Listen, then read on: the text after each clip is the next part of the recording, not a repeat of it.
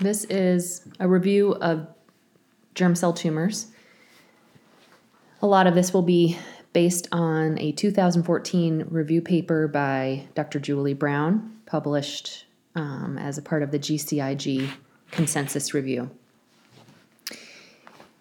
Germ cell tumors present at a median age of 16 to 20 years, increased incidence in African American and Hispanic women relative to Asian and Caucasian women.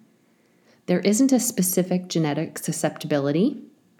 A really easy mnemonic to think about the tumors that are encompassed in germ cell tumors is the acronym DEEP-CT, D-E-E-P-C-T. Dysgerminoma, embryonal, endodermal sinus tumors, polyembryonal, choriocarcinoma, and teratoma, both mature and immature. There are increased risks to developing germ cell tumors. Gonadal dysgenesis because of lower sex steroids. Women can present with primary amenorrhea and delayed puberty. Turner's mosaics.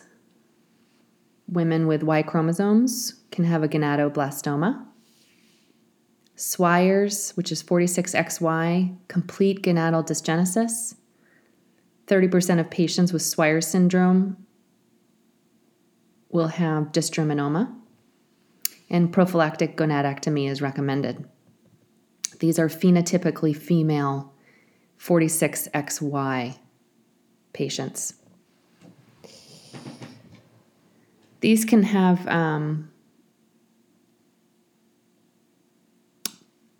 bimodal distribution, premenarchal, and women over 45.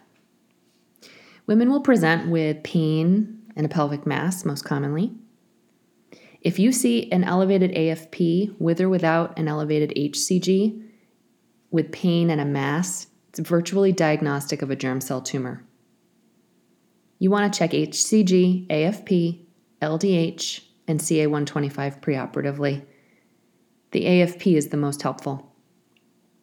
You also want to check a karyotype because if you suspect gonadal dysgenesis, you would want to remove both ovaries and you'd want to counsel a patient ahead of time unless they're there for symptomatic purposes, in which case you would just proceed to surgery because there's a sense of immediacy and you don't have time to get a karyotype. Imaging, ultrasound, or MRI is preferred. Your main workup will be tumor markers, as mentioned, CBC and a comp, pregnancy testing, chest x-ray, and abdominal pelvic imaging, ultrasound or MRI. MIS is reasonable in terms of surgical approach, but there isn't much data. Fertility-sparing surgery also appears to be safe and equivalent to patients who have hysterectomy BSO. So fertility preservation would be a USO, omentectomy, biopsies, and a wash. Lymph node evaluation would definitely be recommended with dysgerminomas, as we'll talk about later, because of a 30% incidence of occult nodal metastases. All other germ cell tumors, however, have a much lower incidence of occult nodal metastases. If the woman's older or completed childbearing, hysterectomy and contralateral oophorectomy is appropriate. If a woman presents with advanced stage germ cell tumor, you would typically debulk this primarily. You have to be aware, though, that rapid regrowth of the tumor can occur, and you can always consider neoadjuvant chemotherapy to increase your chance of successful fertility preservation surgery and to avoid postoperative rapid regrowth. But it's important to know standard of care is debulking. Staging has been debated in professional circles because pediatric oncologists as well as adult oncologists see these patients. In the pediatric world, staging surgery is a wash, removing the tumor, and biopsying any suspicious implants. That's it.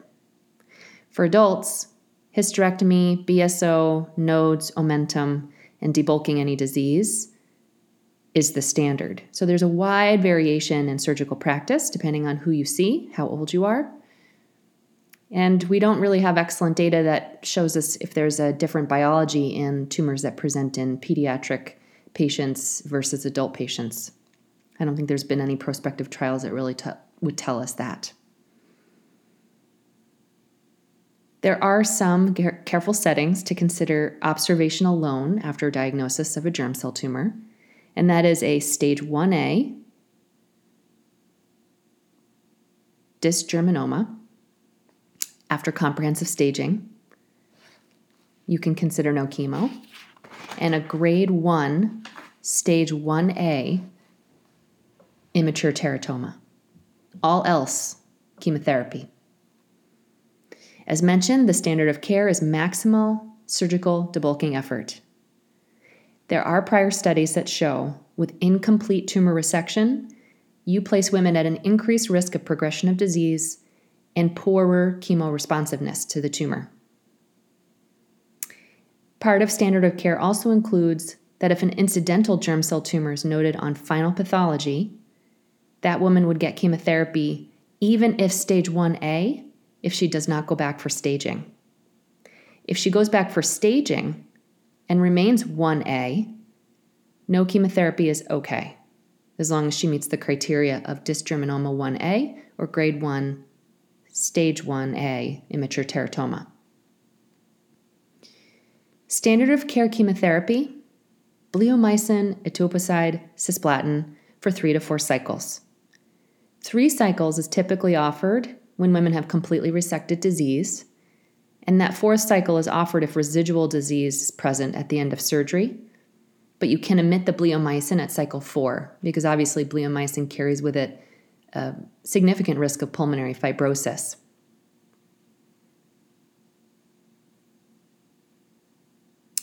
The maximum bleomycin will range in the literature, but in Dr. Brown's paper, it's 270 milligrams. That's lifetime cap.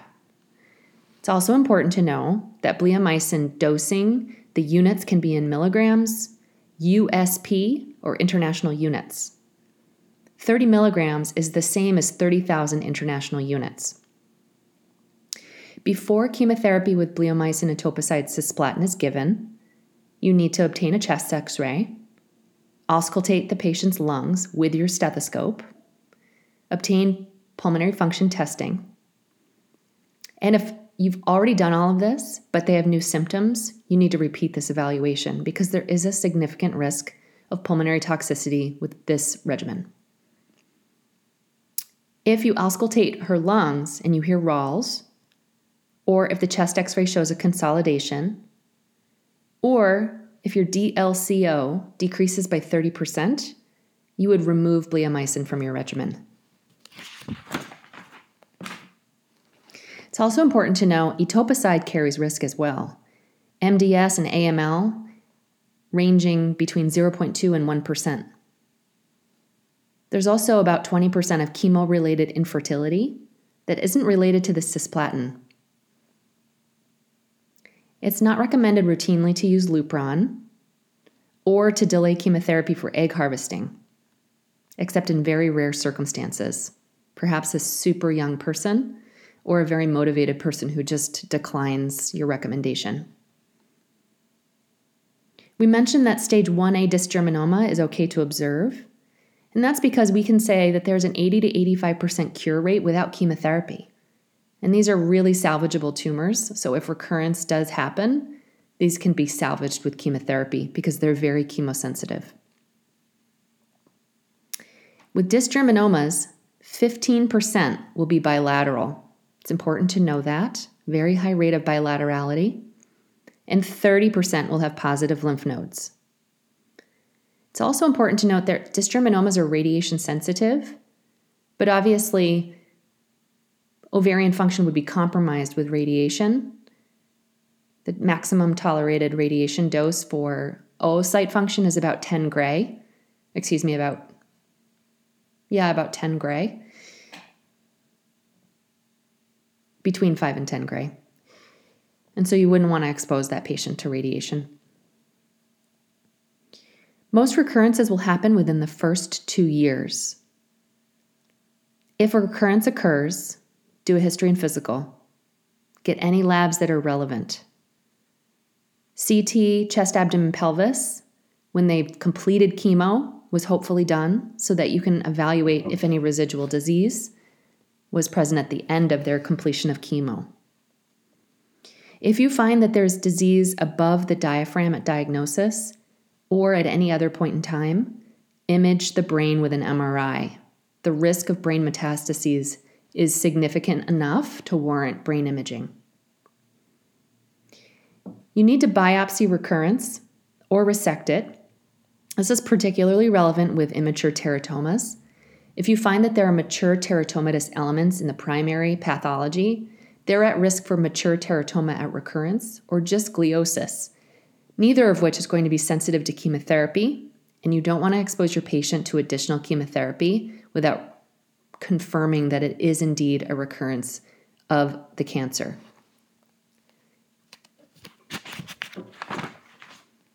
It's very rare to have chemo-resistant disease with germ cell tumors. It's also important to know we think of platinum-sensitive and platinum resistance very differently with germ cell tumors. A platinum-sensitive tumor is one that, if it recurs beyond 6 weeks completion of treatment. 6 weeks.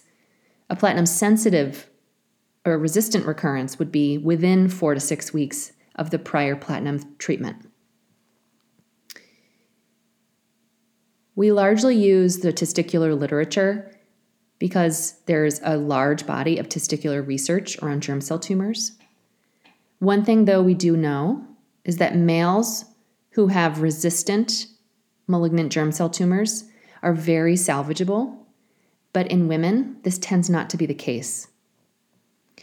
The published approach to salvage is receiving a cycle of VIP or VIP, vinblastine, ifosfamide, cisplatin. And if the patient responds, proceed with etoposide and carboplatin, followed by stem cell rescue. This is a very intense regimen, but the idea is to be intense at the time of recurrence because these are difficult to salvage when they're platinum resistant. You can also try TIP, which is also based on testicular literature, which is Taxol, ifosfamide with mesna, cisplatin.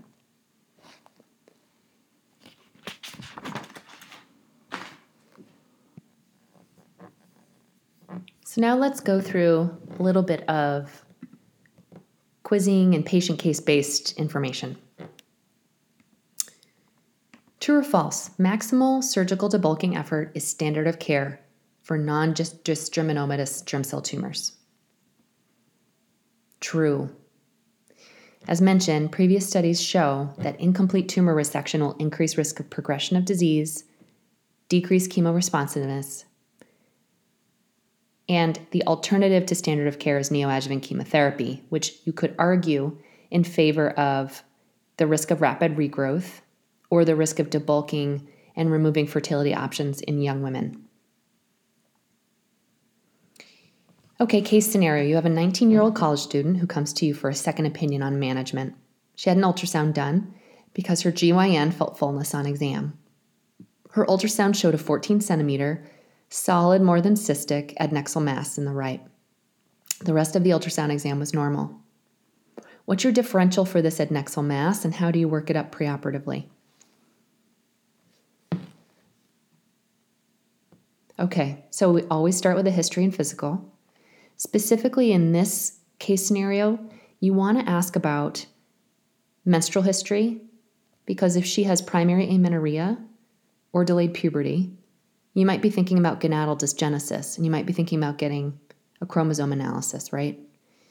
Because if you're an oncologist, cancer's very high in your differential, among all the other common benign adnexal masses. But the fact that this mass is solid and cystic should raise your red flag for concern.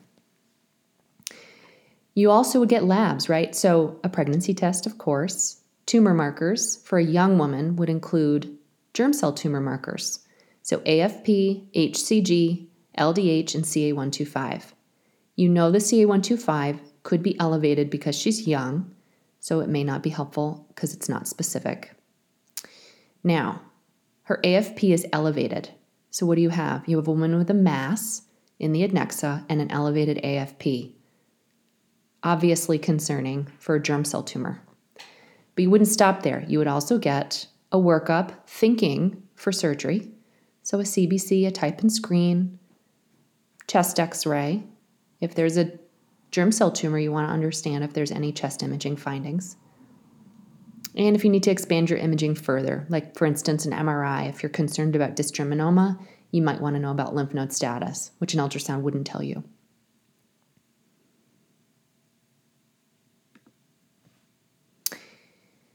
Okay. Different scenario. 19-year-old college student. She went to her local ER last week for abdominal pain.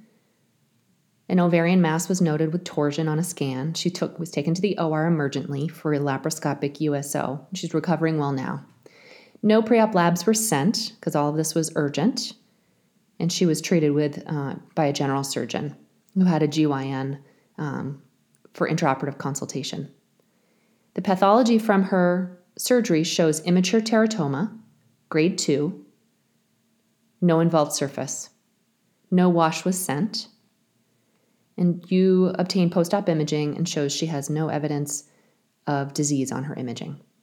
What are you going to recommend to her post-operatively?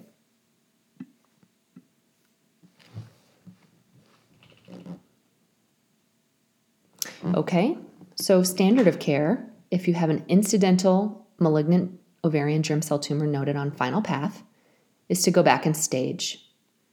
Now she's 19, so you would assess about fertility preservation desires, and likely she would desire fertility preservation. And so staging should include lymph nodes, can be up to 18% in all comers. You could talk about the pros and the cons given her negative CT. Omentum, peritoneal biopsies, and a wash. Laparoscopic would be reasonable, although there's limited data to support that. As long as it appears safe and reasonable, that could be offered to her.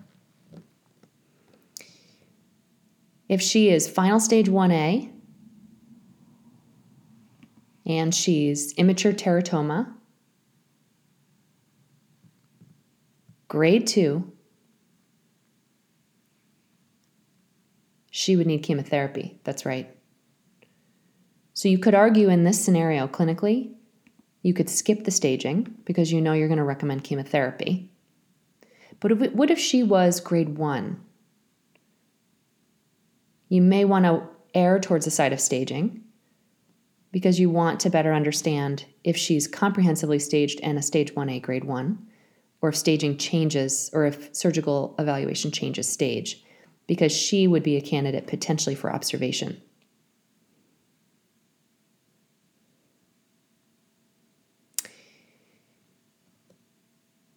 It's important to know that 2/3 of malignant ovarian germ cell tumors will be confined to one ovary, and that fertility-sparing surgery appears safe and equivalent in patients who undergo HIST-BSO.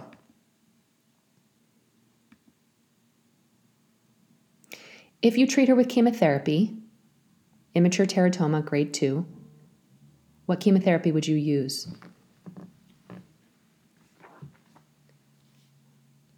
Bleomycin, etoposide, cisplatin. That would be the standard of care. What if she was pregnant? Would you treat? And if yes, when? Well, this is all based on up-to-date, but some data would suggest it's safe to wait until after pregnancy with no adverse impact on long-term outcomes, likely because these are very chemosensitive. But you do need to discuss with the patient and come to a shared plan. If you gave chemotherapy in pregnancy, the first trimester would be the worst window. This is during organogenesis.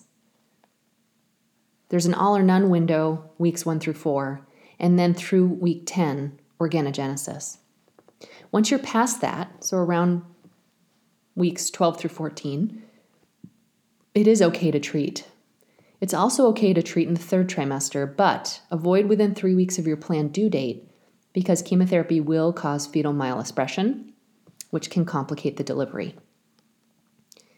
If surgery is needed, say she has residual disease on imaging, which you would use with an MRI without contrast,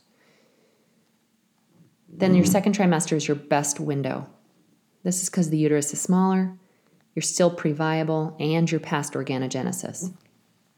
You can also plan for earlier delivery if the woman is in the 3rd trimester and try and work with maternal fetal medicine and the patient's own needs. Okay, you have a 24-year-old lawyer, lots of constitutional symptoms noted 6 months after her daughter was born. CT scan, chest, abdomen, pelvis, shows multiple tumor implants, diaphragm involved, cul-de-sac tumor, and both ovaries are enlarged. An IR-guided biopsy was obtained, and one of those implants shows grade 3 immature teratoma, and she comes to you for a 3rd opinion on management. What do you recommend? That's right, standard of care, upfront maximal debulking effort. Your alternative is neoadjuvant chemotherapy, which, if it appears unresectable because of disease burden or health status of the patient, you would strongly consider neoadjuvant chemotherapy. You wouldn't recommend it as the standard in this case. What if the patient on her scan showed disease above the diaphragm? That's right, MRI brain. Any disease above the diaphragm, you need to rule out brain metastases with brain MR. What if instead of immature teratoma, her biopsy had showed choriocarcinoma? That's right, an MRI brain would also be needed in cases of choriocarcinoma because there is a higher predisposition to brain metastases. Okay, so you take this patient with the immature teratoma, diffuse disease to the OR for primary tumor debulking. You leave her uterus and part of one ovary behind at her request. There is some residual disease noted on the uterine serosa, the cul-de-sac, and portions of small intestine. What chemo will you offer and how many cycles?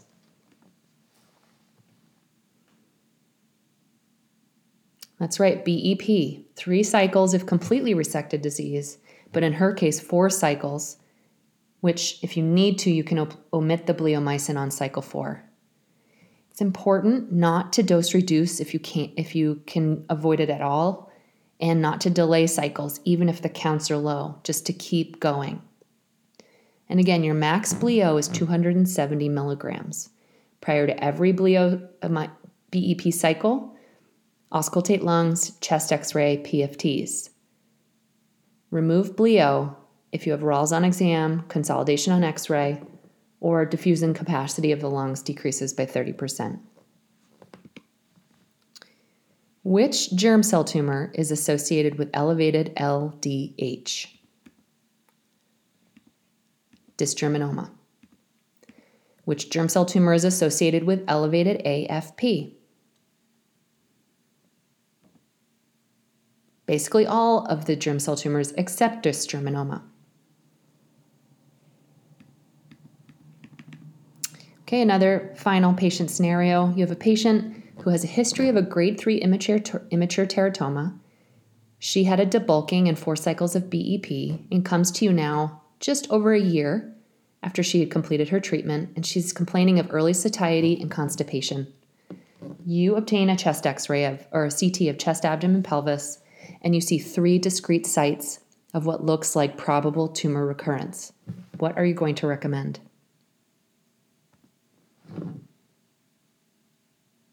That's right, you're going to recommend biopsy or resection of that recurrence. You are not going to initiate chemotherapy or even declare that this is a recurrence of viable cancer until you've confirmed with path. Immature teratoma can recur as mature teratoma, and surgery is very helpful in this case to decrease tumor bulk, improve patients' symptoms and quality of life, and also to more appropriately select patients for chemotherapy.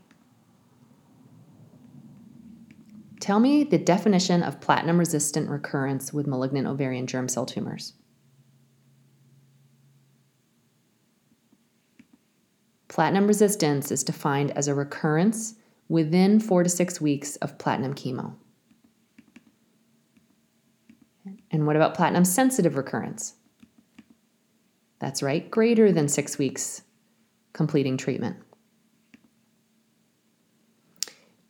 What chemo would you recommend if someone presents to you with platinum-resistant recurrent malignant ovarian germ cell tumor?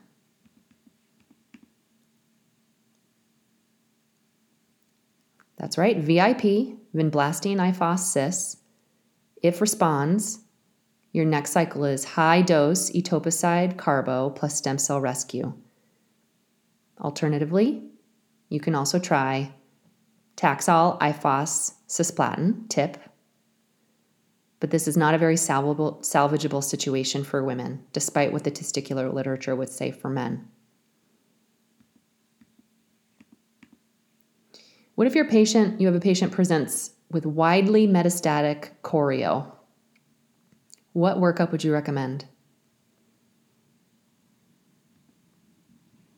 That's right. In addition to imaging and lab work, you would get a brain MRI for choriocarcinoma. What one test would help you determine if this was a gestational choreo or a non-gestational choreo? You could look for paternal DNA in the tumor. If there was paternal DNA in the tumor, this would be a placental or gestational choreo. All right, be prepared for a picture of a whitish yellow solid glistening tumor, and next to it a histoslide. And you'll be asked what is this a picture of? Likely it's going to be a dysgerminoma. It is one of the most common malignant ovarian germ cell tumors. You've got to know 15% bilaterality, 30% nodal mets, very radiosensitive, but avoid in young women because of ovarian failure with exposure to RT, and also asking about primary amenorrhea or delayed puberty because of the risk of gonadal dysgenesis patients. Turner mosaics, Swire, all can develop dysgerminomas. And you would ask for a karyotype before surgery because if they had gonadal dysgenesis, you would advise removing both ovaries. Okay, now you're seeing your patient in follow-up. You've given her a diagnosis of a malignant ovarian germ cell tumor. What are you going to tell her about long-term outcome if she's early stage disease at presentation versus later stage? Well, if she's early stage, you're going to tell her she has an over 90% long-term outcome, positive long-term outcome, over 90%. If she's advanced stage, you're going to say over 80%. So good in both scenarios, but slightly decreased with advanced stage disease.